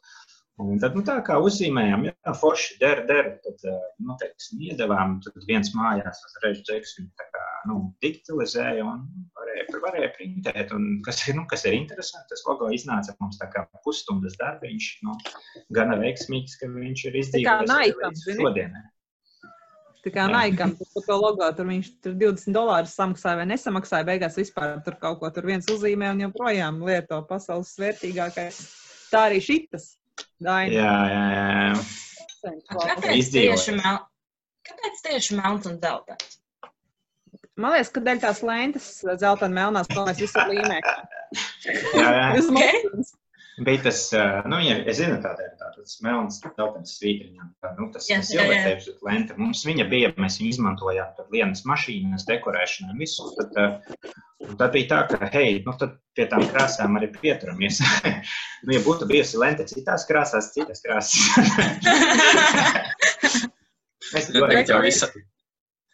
Tagad jau visādi stāsti, kad tas tur ir zelta alus un melnais ir kola un tur gaisma un tumsa. Jā. Jo pirms tam mums bija melnbalts. Mums bija melnbalti krekli. Melnbalts bija. Pusēm pārliet krekli sašūti. Arī savādāk nekā visiem. Nevis apdrukāts, bet... Izšūts bija, jā. Un karusēji bija izšūts. Un krēklus mēs griezām uz pušēm un šuvēs sašuvu, un mums bija puse balta, puse mēla. Tā mēs gribam būt, lai mēs esam pamanām, nevis kaut kādu mazu logo cīti kaut kur uzbāzt virsū, ja? Un visiem tie logo ir, bet mēs vienmēr domājam, tā kā, lai mēs esam tādi savādāki un foršāki. Un mēs ar to skoču arī visā mutas līmējām ciet un visu kaut ko darījām ar to skoču. Tas jau bija universāls. Jā, viņš tā iegājās, un tad likās praktiski izvēlēties tādas krāsas, tev ir klāt attiecīgs skočs. Un viss. Jā, un mums ir tādas atrastas bildītes, dažas, ko es varbūt varu parādīt. Es ceru, ka jūs kaut ko varēsiet pastāstīt vairāk par šīm RTU cope. Kas ir RTU cope? RTU cope bija studentu parlamenta rīkots. Es bildīti, diemžēl, neredzu, jo tev vajadzētu nošķirot. Visu ekrānu šēru. Var sakot, jā, tas bija Mehu, un tas nebija Mehu pasākums, tas ir RTU. Tā, Mehu kokteils, ak, Dievs, tās mēs šausmas, tā, RTU kokteils. Nē, man liekas, tā neesi. Kā es neesmu, es matiem, es pazīstu savus matus. Domā, tu esi? Jā, mūzīta man arī tāda bija tajā laikā. Jā. Nu labi. Bet Mehu copa bija pasākums, kur mēs braucām makšķerēt. Un pats makšķerēšanas sacensības. Makšķerēšanas sacensības. Un pirmajā sacensībās vinēju es. Jā. Un es izvilku to zivi netīšām. Es vienreiz uz Dainim trāpīju ar šito te, ar to āķi. Viņš bija citā laivā. Bet, var sakot, es uzvarēju, es izvilku to zivi un es nezināju, ko ar viņu darīt. Un es viņu iemetu atpakaļ. Un tā bija vienīgā zivs, kas tajā dienā tika nomakšķerēta un viss tā mani aprēķē. Nē, tev sapē ir pasākums, kas notika 2 reizes. Vienreiz Papītas ezerā, otrais kaut kādos dīķos. Dīķos, jā, tas bija. Bet abās reizēs tur kaut kā galīgi necepējās Papītē. Tur vispār uzvarēja kaut kas zivi, kurš bija aizķēris. Tur leģendas vai tā zivs nebija no veikala vai kaut kas tāds. Vietai pietika ar zivīm, kas bija krastā maziņā. Kaut kas tāds. Dīķos tur atkal bija kaut kas līdzīgs nopirts. Jā, un es dabūju pirmo vietu un es to zivi, tā kā, viņa nosvēra un es iemetu viņu atpakaļ, jo man teica, ko darīs? Es nezinu, un iemet, kā meita iemet. Jā, bet tas, ko mēs redzam, ka šī tradīcija jau tajā 2006. Gadā tika piekopta un arī ļoti aktīvi piekopta arī dažādos parlamenta rīkotos pasākumos. Es atceros, tad citu uz to copi Daina, mēs braucām kā reiz uz tā mašīnas, tad, kad mēs nobraucām no lielā ceļa, tad mēs pašaidāmies augšā uz tās riepas abi divi. Jā. Un kaut kas bija šoperīts, bija pie stūras kāds. Jā, šis ir tas Mehu Vitālijas pirmais, kuram, tas ir vesels stāsts, kā mēs viņu dabūjām. Arī mums bija Aleksejs vadītājs, kurš aizbrauc atpūsties, un viņš ielika Aneti savā vietā, un tā bija tā kā lojālā. Viņa tā kā nevarēja pretoties vecbiedru ierosinājumiem, un tad mēs vienā sēdē viņu pielauzām, ka jāpērk mašīna. Un ātri uzreiz tika atrasts sludinājums. Jā, tur ātri notika vakarā Bolderājā ir pa 100 latiem ar tehnisko apskati žigulis. Tas bija jāņemam, ar tehnisko apskati galvenais. Mēs arī aizbraucām uzreiz tajā vakarā apskatīties Džekam. Tur viņam bija vairāk špakteļa nekā krāsas, man liekas. Tur brauc viss, nākamajā dienā uzreiz CSTD tikties, tā kā vai Anete, jo attiecīgi viņa bija kā vadītāja vietniece, viņa uz sevi viņu ņēma. Kā tam ir jāņem uz sevi. Tad, lai viņai nebūtu bailīgi, jo tas bija kaut kāds Džeks no Bolderājas, tāds arī tāds, sportiski rakstura Džeks. Un tad mēs CSTD ar divi citi Džeki viņu pavadījām. Tur pārrakstījām, tad tas Džeks bija ļoti laipnis. Viņš saka, hei, varbūt aizvest līdz Bolderājai, līdz garāžai. Tad mēs braucām viņa tempī, viņam tur starp vadītāju sēdekli un tur otru sēdekli bija beisbolene, tas kā ļoti tāds. Viņš ļoti draudzīgs Džeks, viņš iedeva atslēgas, visu, mēs ar to mašīnu braucam. Protams, viņš bija tāds praktisks, ekonomisks Džeks, viņš tā kā atstājās, tur bija laikam litru degvielas iekšā. Mēs tā kā aizbraucam līdz Bolderājā benzīntankam, ielējam iekšā, sēžamies iekšā, mēģinam piešķirt, viņš nešķiļās. Tā kā nevar vajadzēt tiestumu. Un mēs skatāmies, tur pēkšņi tāds bariņš, arī citu vietējo sportistu, tāds, ka ierauga mūsu, pieceļās un nāk mums liekas forši. Tagad sāksies. Tā kā, ko viņi grib, viņi tādi pienāk, un tādi saka, hei, patalpnic. Mēs tā, tad mums iestūma, mēs aizbraucām, un mēs tad ar to mašīnu tikām, un tad mēs atradām riepu uzdekām uz jumta. Šitie zīmēm viņi taisīti ar to melno kaut kādu tā kā silverteipu, un tad viņi griezti ārā uz bagāžnieka priekšā uz kapata. Tas ir, viņam bija lielais šis Mehu logo uztaisīts, ja es nemaldos, uz sāņiem bija Mehu uzraksti. Un mēs ar viņu ļoti aktīvi. Šis viņš tika arī visādos Mehu tajos pasākumos, un arī šeit šīs ir konkrēti Mehu iesvētības, kur viņiem vajadzēja nomainīt riepu, redzams, kā jaunie mehiņi pārāk labi saprot, kā riepas ir jāmaina mašīnām, viņi apgāž otrāt, tad mainam tā. Bet, tad šis ir tā kā bilde no iesvētībām Ezermalā, tad es nezinu, cik viņš ilgi toreiz nodzīvoja, bet es zinu, ka viņš tika sadauzīts pie meža Ezermalas ielas, tā kā ietriecās kaut kādā kokā. Kaut kas no ziemas stūrastiem, kaut kādiem treniņu braucieniem. Un nākamais bija tas tāds sarkanais. Kāpēc Vitālijs? varbūt ir jautājums. Viņam bija vārds Vitālijs dots, un visiem pēc tam bija Mehu Vitālija bija, jo vienkārši mēs viņu augustā kaut kurā nopirkām. Tas sakrita ar Vitāliju vārdu dienu. Nu, tagad dienā, kurā nopērts, tāds ir tas vārds, un tas bija Vitālijs. Jā. Tagad mums arī mēs nopirkām mašīnu. Mēs izdomājām, ka Žiguli uzturēt sanāk diezgan dārgi. Mēs dabujām Ford Sierra 89. gada. Un vārda diena tajā dienā bija Broņislavam. Tagad mums ir Mehu Broņislavs. Ļoti labi. Drīzumā arī. Ieturēti. Jā, bet es biju ļoti... Nē, turpini. Es biju ļoti pārsteigts, un ja mums tas sākumā šitais saucējs bija Mehu ķūnīgs, viņš bija tāds ļoti amatierisks, un kā viņš izskatījās, bet viņš vienalga bija mīļš, pēc tam es redzēju tos nākamos žiguļus, kādi viņi izskatījās, man likās, wow, tas ir foršs līmenis. Jā, kvalitāte aug un viss pārējais. Un nu skaidrs, ka mašīnas nolietojas, jo, ja kas es to esmu redzējis Ziepniekalnā pie kapiem. Jā. Jā, viņš tur stāvēja. Jā. Labi. Šī bilde. Prieka mājas. Mājās, tā. Prieka māja. Mehu. Jā, tas bija, tā bija tāda. Prieka mājas. Tas bija, mums bija tāds projekts Prieka māja. Tā bija māja, kurā es dzīvoju sākumā, tad Dainis tur vienā istabā dzīvoja. Mēs nedzīvojām kopā, tādā izpratnē, ja. Var sakot, un, tā kā gan es tur dzīvoju, gan Dainis tur dzīvoja, tad loģiski, ka tur bija visādi tusiņi, un tad mēs uztaisījām mājai mājaslapu un izdomājām, ka viņi sauc Prieka. Un noreģistrējām arī domānu un arī uztaisījām atklāšanas svētku. Šie tie atklāšanas svētki, nezinu, kāpēc man tur parūka kaut kāda atklākstīšanās tur ir. Un kāpēc tur ir Latvijas karoks?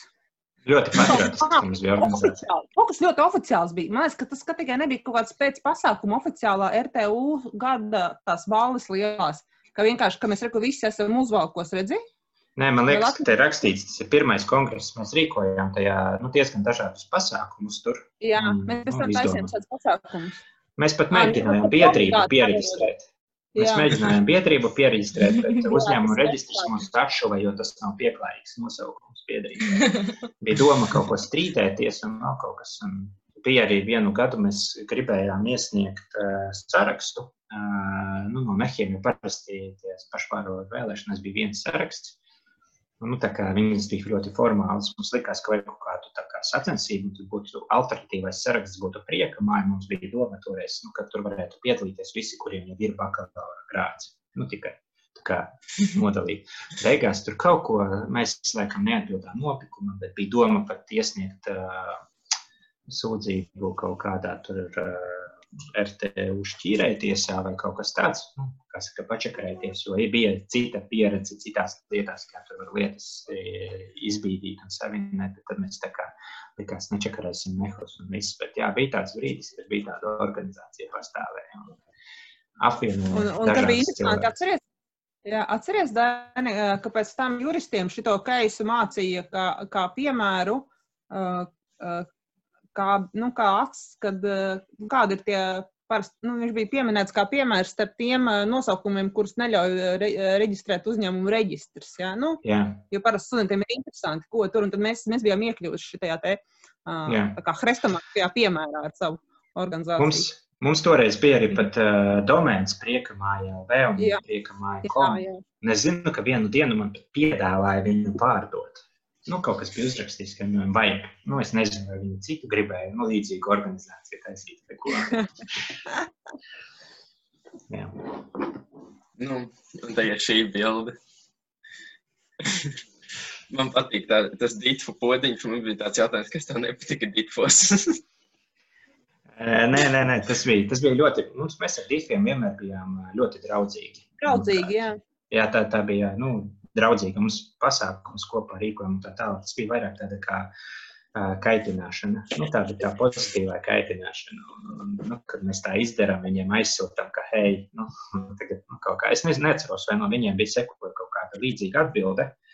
Bet tas bija vairāk tā kā, tu kā izjoko otru variants apmēram, ka no šīs sērijas un visu. Nekas pretī nebija. Mēs viņus saucām par mazajiem discipliniem. Skaisti uzēt šādu bildi bez konteksta. Jā.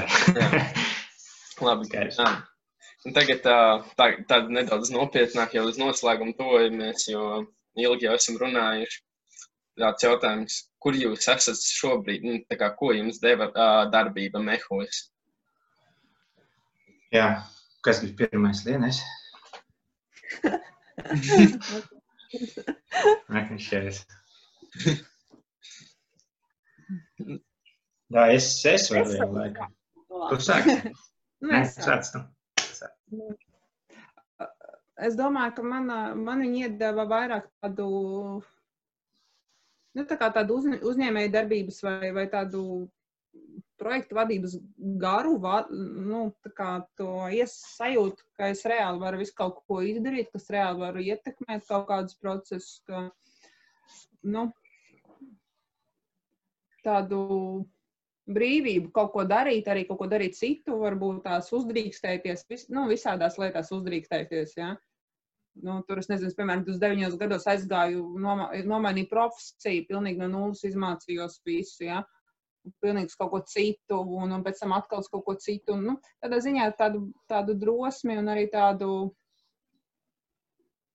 pieredzi kaut ko organizēt un nezinu.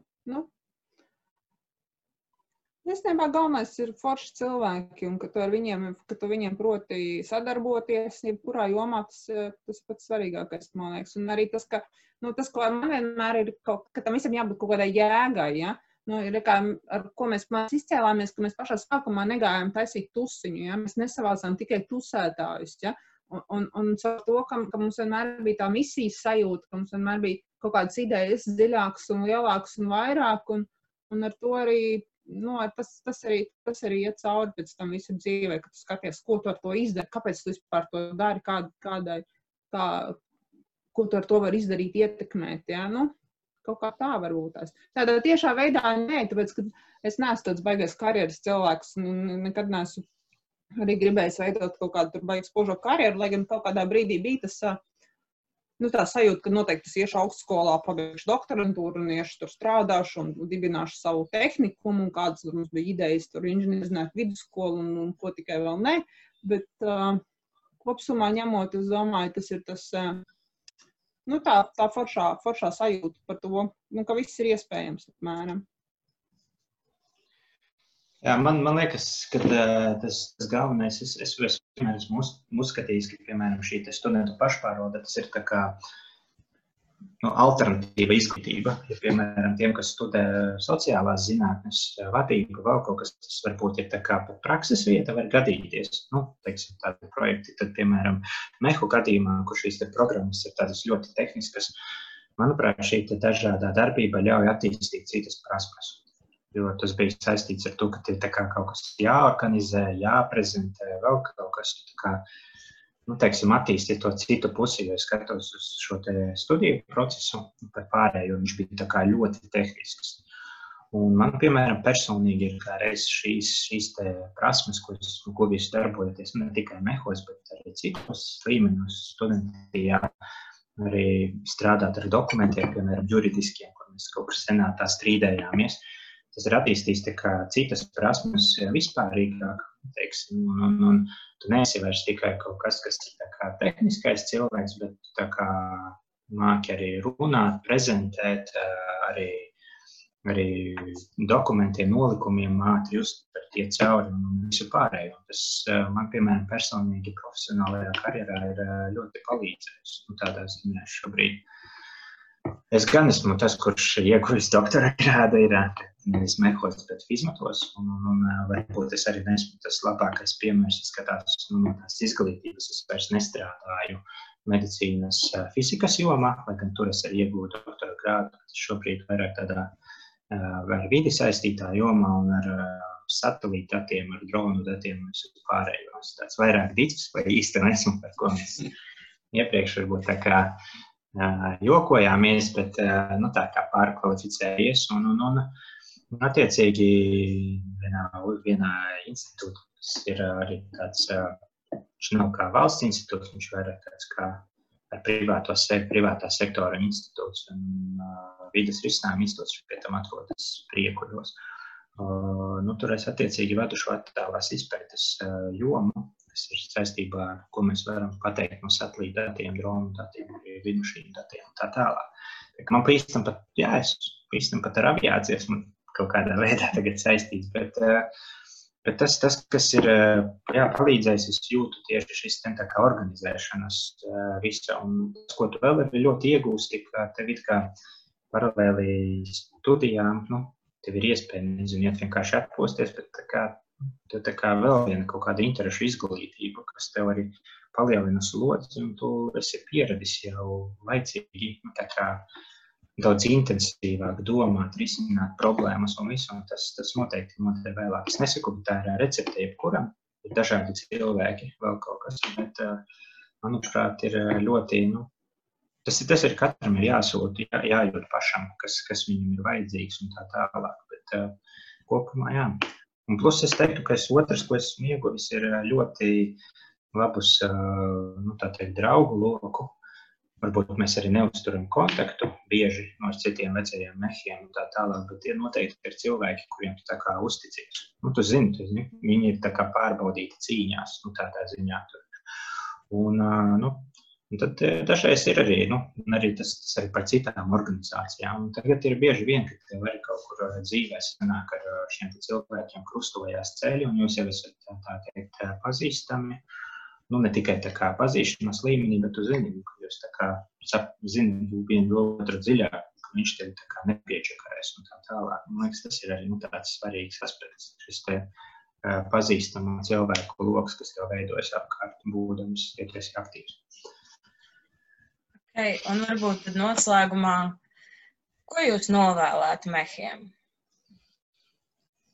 Liene. Ko es novēlu mehiem? Es novēlu mehiem, lai viņi sirdī ir mehi pa visiem 100%. Pats galvenais, ja? Visās, galvenais sirdī, lai ir mehi, lai ir forši cilvēki un lai dara to, kas viņiem liekas, kad ir jādara, kas ir svarīgi, kas ir jēdzīgi. Ja, jo man liekas, ka ir baigi viegli skriet kaut kur un skatīties, ko citi dara, un mums arī vajag, bet tā saprast, ko tiešām mums vajag. Uz kuru pusi iet, ja, jo tu ātrāk sāks iet, jo tālāk aiziesi, un jo tu ātrāk aizies uz to pusi. Un būt tādiem atvērtiem un rotaļīgiem, nezaudēt to savu tādu, nenopietnību arī brīžiem un uzdrīkstēšanos un arī tādu sapņošanu. Ja varas, man vēl viens piemērs palika, kas tikko atcerējos par robotiku, ja? Jo bija tā, ka es nezinu, vai Dainis bija tad klāt, ja, bet es ar Baibu, mēs bijām pašā sākumā, kad robotikas kustība Latvijā sākās, pašā pirmajā robotikas klubā darbojāmies, mēs vēl pat robotus būvējām ar Baibu. Un pēc tam Baibas organizācija rīkoja pirmās Latvijas robotikas sacensības, un mēs domājam, cik tas ir forši, šito vajadzētu mehiem, šito vajadzētu tur. Un tagad es skatos, tagad 6. klasē mācu robotiku, un tad domāju, tas nav iespējams, ja? Tas, par ko mēs cīnījāmies, par ko mēs tur sapņojām, ja? Kas mums likās pilnīgi kaut kas unreal, ja?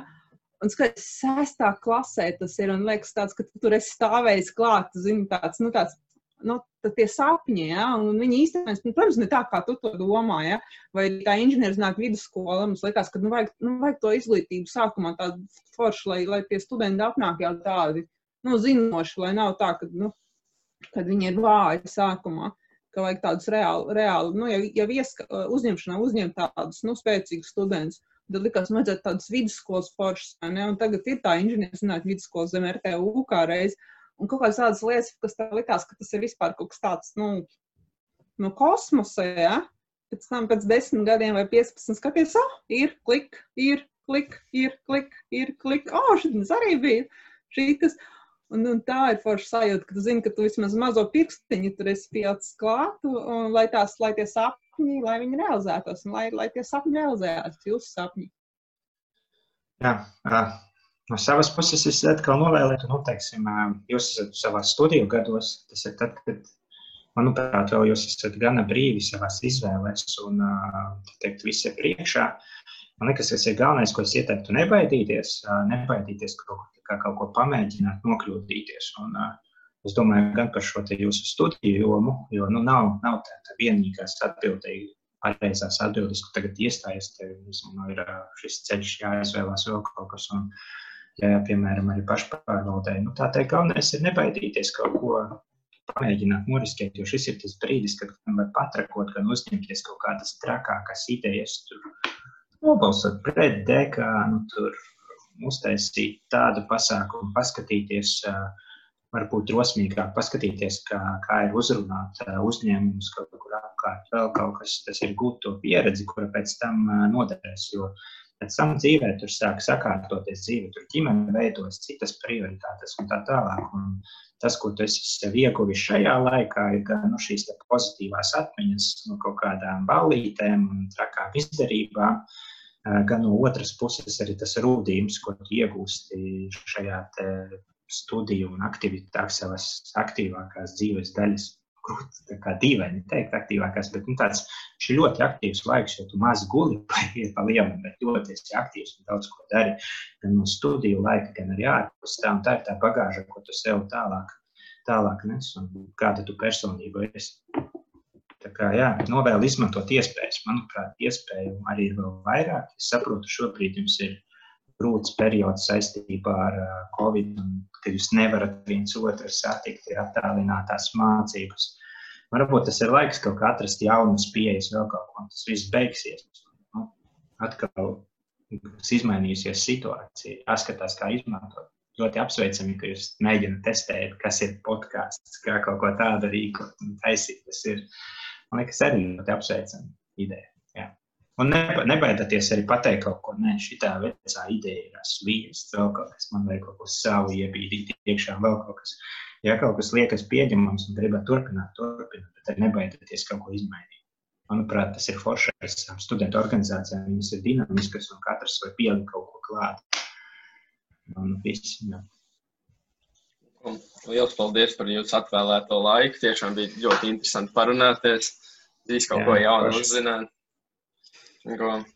Cerams, tie vēl saziņu un čakām. Droši, Ja es ticu tik tālu, gribu tev pateikt lielu paldies, ka veltīji savu laiku, lai noklausītos šo podcastu. Gaidīsim tevi arī nākamajā sērijā. Čau!